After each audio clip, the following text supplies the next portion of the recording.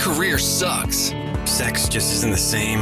What's my purpose? Where did this fat come from? Divorce is killing me. I'll never be happy. My debt is piling up.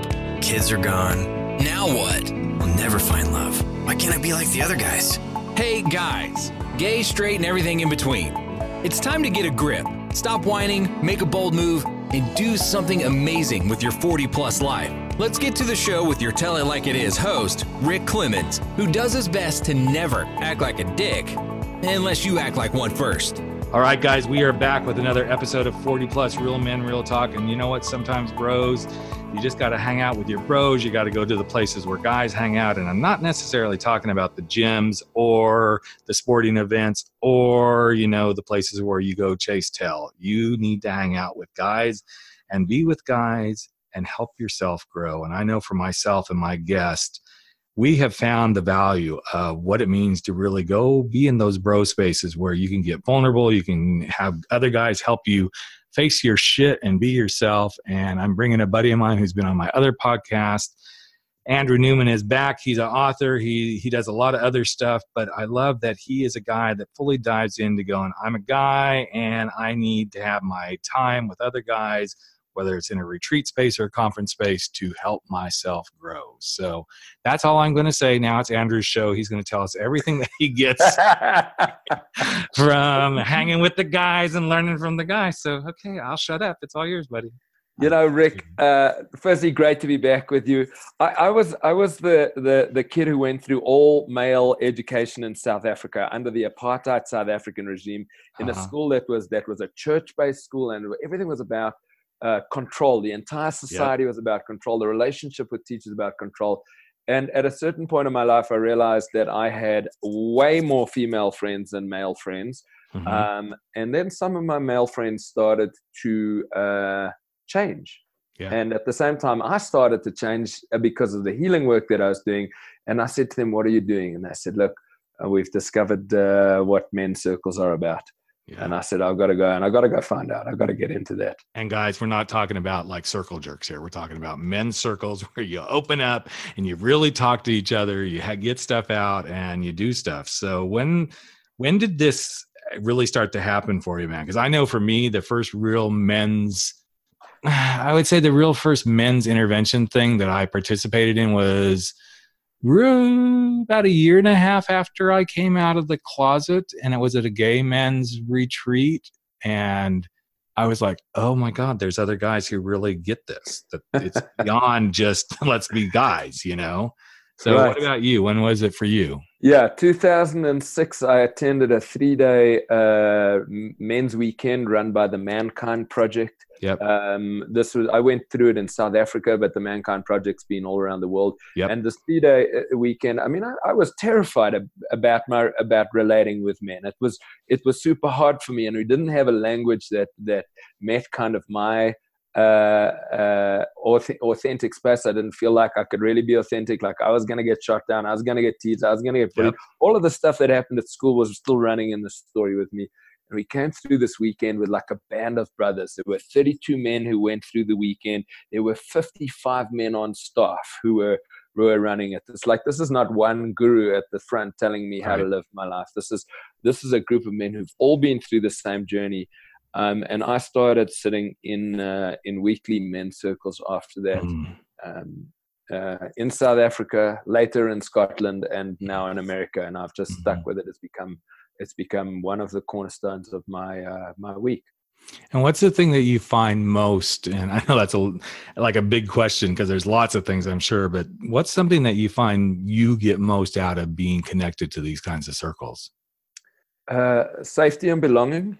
In the simplest of forms. And one of my favorite things about the particular type of safety is that there's a lot of challenge, and there's safety for me to challenge other men and invite them into being, you know, fuller versions of themselves, and for me to receive those challenges. And it's just so different to be challenged in an inviting, safe space than to, you know, be bullied and whipped in the old way. That just doesn't. Society's changing. That doesn't work for anybody. Yeah. And I love the challenging piece, because I remember the very first one that I went to, And I'm going to admit, I at times can have a really big ego, and it's something that I have worked on because of these kind of groups, to really let my ego come to the forefront and then watch somebody slap the shit out of it and go, this is going away, buddy. So get ready for it. But I remember standing there, and it's always interesting because the men's circles that I've been involved in, or the men's retreats, either, conferences, whatever, but the ones that are really tight knit and everything, there's always that one guy, the one guy that represents my father. And that's the person that pushes my fucking button big time. And I know that's why I'm there, because I need that reminder of, we're not done yet. You're not done with this yet. And it's so interesting. Even as I just said those words, I can actually kind of feel my skin getting a little prickly going, yeah, I think it's about time for me to do another one of those, because I need to do a little more work. But so as you've gone through that plays out all the time, Rick. Those projections are playing out all the time. And this is one of my favorite parts of a typical Mankind Project men's circle. We'll go through an arrival process. We'll deal with accountability. Are we in account with the agreements that we made for ourselves, right? Nobody else is telling us, but we made it for ourselves. And if I'm asking you to trust me, then I want to be transparent with you about whether or not I fulfilled my agreements. Yeah. And then there's this little thing that we call a clearing. And the clearing is exactly what you just spoke to now. There's a man, I look across the circle, and the poor guy's done nothing. Right. He's done nothing to me. And I've decided that he's an a-hole, and I want to rip his head off. Yep. And we've got a process there that you can come into and go, okay, let's do a clearing. Let's clean this up, because I can't be present to what's happening in myself or in the other men, and I can't support them if I've got this charge inside of me. Right. And it's just such a beautiful thing, because there's this ownership at some point where it's like, oh, where do you recognize his behavior from? What are your judgments? What are the facts here? Now that we've got that, and we've got your feelings, and they're all out and they've been cleaned up, we can see the separation between data, judgments, and feelings. Can you take back the projection? Exactly. And own it as your own material, so that you can be in right relationship with this man? And it's like, yes. Okay. Yeah. Relief. It's an interesting thing that this men's work has helped me see. And I know a lot of guys listening to this, own up to it, guys. A lot of this comes with that father energy that we have. and then once you are a father, it gets actually worse. So I'm just going to admit that. But it's been interesting to watch myself become self-aware of this. And I hate to say it, thank God your name isn't Michael, because I have real issues with Michaels. I figured that out. Every guy that I've done work with in some way, whether it's men's work or business work, if their name is Michael, they are the epitome of my dad. And my dad's name is not Michael, but it's just so funny because I started seeing this pattern. It's like when I butt heads, it's like, ooh, it's Michael. Ooh, it's that Michael. Ooh. I mean, there are like 5 Michaels in my life in the last 20 years. I'm like, okay. And poor Michaels, anybody that are out there, I love you. But you know what? We're probably not going to do good. I'm just going to be honest, because I just instantly the wall comes up. And I know this is, again, it's a beautiful thing for me to be aware of. And I remember right after I had the first awareness, and this was maybe a year and a half into my coming out journey. So I hadn't met George, my husband, yet. And this guy named Michael, we went out on a date, and I had already had this first awareness of, okay, this last Michael I'd been with in a retreat setting, he just pushed my buttons. He reminded me of Dad. And I felt so sorry for this guy at the end of the day, because I just finally said, you know what? I have to admit my shit here. This isn't going to work, and it has nothing to do with you. This is all me, but I have really bad reputations with Michaels because they represent my dad. And I went through the whole story. I wasn't even through the whole story, and he starts laughing. And I'm like, what are you laughing about? And he goes, well, I have this thing with Rick's. And it was great. And we actually did end up dating for a while, but it was more of a dating, fun friendship sort of thing. Like, okay, we could go out and hang. And we really knew we weren't good for each other, as far as we could never be together. It was just, but it was a good friendship. And it was a friendship that lasted for quite a while. But it was so interesting to step into that self-awareness space of, okay, this really isn't the cause of it, but what I'm projecting onto this is so huge. And I think that's the thing. A lot of guys not just guys, but people in general, but I'm going to go for us guys, because us guys, I think, tend to do this because we don't know what to do with our energy sometimes. We're told to hold our emotions in and all this other thing, and then suddenly everything gets whoosh, projected out and like a bomb. It's like, okay, you take that one and you take, and then suddenly we're tearing the whole world apart with our bullshit. So right. Yeah. We got to find another way to do that, and I mean, this is certainly one of those options. And for many men, and for me at different times, it's been like, I'm going to exercise. I'm going to be like in the boxing class. I'm going to use that to express this. But there is something about being heard that I find important. And what I find fascinating is in 12, 13 years of sitting in circle, there's always something new. There's some similar themes, but we come around a corner and it's like, and somebody's got an edge that is different and needs some help with it. And yes, it might be like themes of work, big things, work and relationships. We're purpose-driven creatures as men, and to work into. Each man in the Mankind Project has their own individual mission. Yep. For example, my mission, I create a joyful world a joyful and inviting world by inviting people together and by asking what's bringing you joy. Now, I got a shadow in this. And my shadow mission is that I create an extremely serious world by controlling the fuck out of everything. Okay. And they say you got to choose which wolf to feed here. Yeah, exactly. And so I can spend, if I spend my entire life working on this mission, going, today, what am I doing to create joy? Who am I inviting? What am I inviting them to? And I get to the end of my week and I go, hey, that's good. I got a weekend coming up and I've invited people to brunch. I'm in line with my own purpose and mission, and I'm creating my world to be the way that I want it to be. Yeah.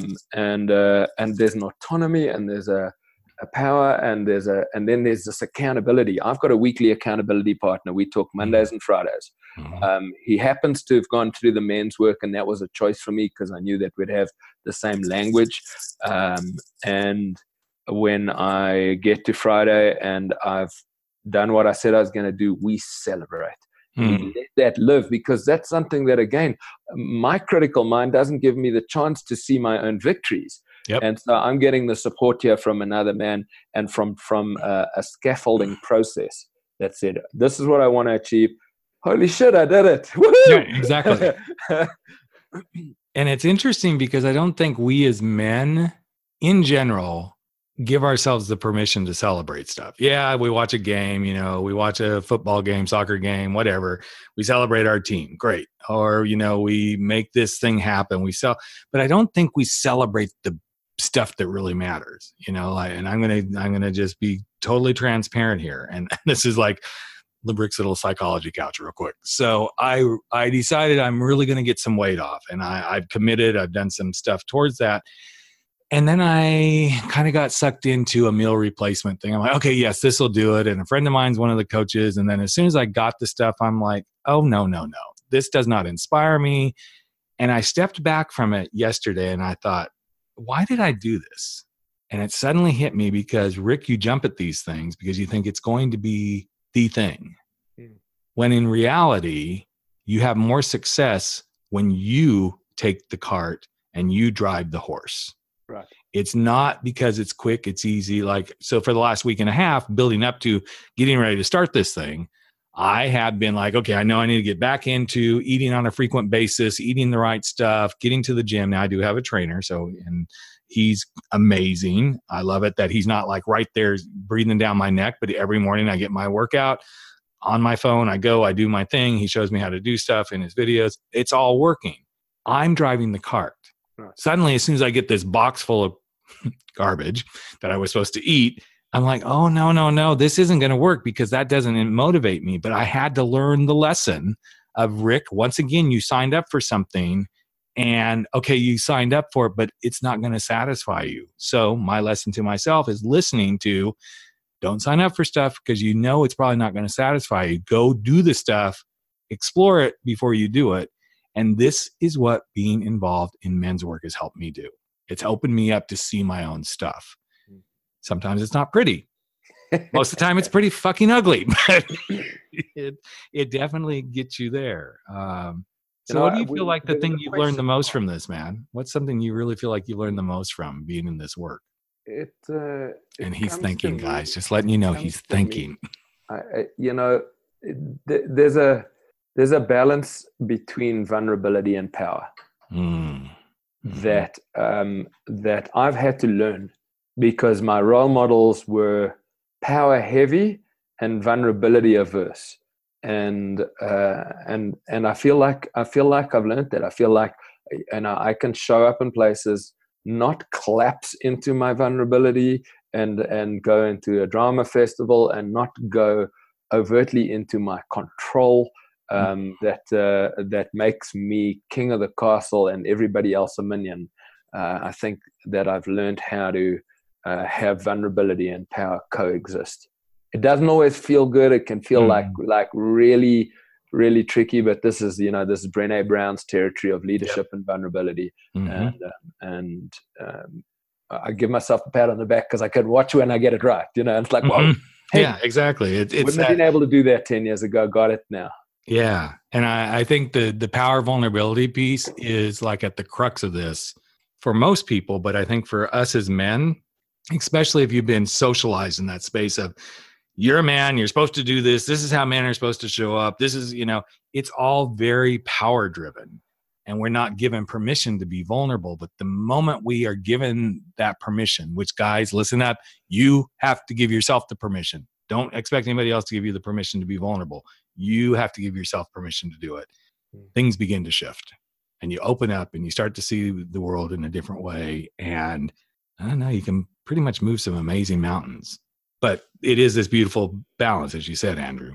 That's why I like you. You're so smart. That's the only reason I even called you to be on this program. Sometimes smart, sometimes I'm not always. And this is why I've got the support of good guys to point out when I'm not being so smart.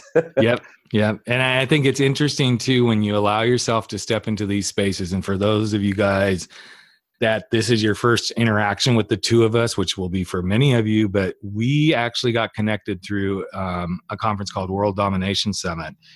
And it's a friendship that's just kind of grown over the years, that we don't see each other a lot. We interact a lot online every once in a while. But I think the synergy was, there's this brotherhood that happens when you are doing the work, right? And you can sense it in somebody else. You can feel it.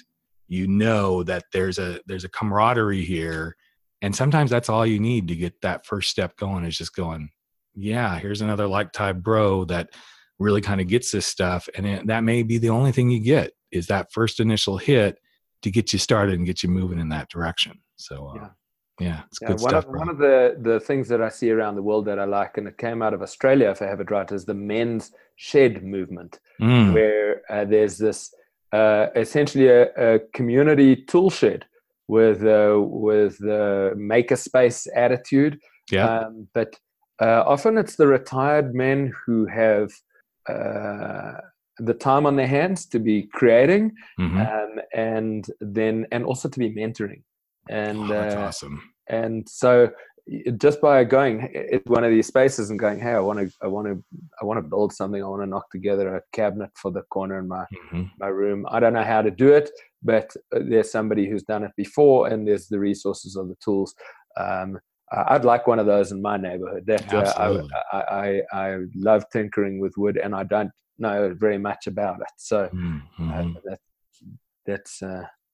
Well, and I think the thing that this whole conversation has really brought forward, as you were talking, it's like, there's so many guys out there that are in the same space that you are. You just don't realize it. And it's okay to say, okay, here's what I want. Here's what I desire. It may not be the normal quote bro thing that some people might think, but you're going to find your guys, and you got to trust it. And that's the core of really trusting this men's work. And whatever level you want to go at it. You don't necessarily have to do Mankind Project or any of those things, but find one. You can find them. It can be a simple meetup. I know we have a meetup here locally that just by us running it, and it's for gay men, just because it's a social thing, I have seen some transformations happen.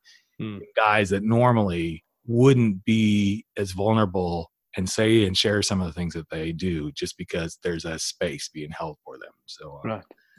So, okay, you have proven once again, man, to be like, a man of the hour. I'll keep you on the friends list. You show up, you do stuff. You're still, handsome and all that other stuff too. And, ladies, there might be ladies listening because I know there's going to be some women like, okay, you need to go listen to this podcast. He's really good. Do it. Trust us, So, but hey, man, thanks so much for being here, brother. I love our conversations. Can't wait till we'll bump into each other somewhere on the globe. We will indeed. Yeah, you're a good man, Ray. Thanks again for sharing that. I love this conversation, brother. That's a wrap for 40 Plus. Real men, real talk. Where size doesn't matter. We drop our bullshit, get over our screwed up fears, make bold moves, and live life without apologies. Don't forget to join us on Facebook at 40 Plus Real Men, Real Talk, where the conversations continue.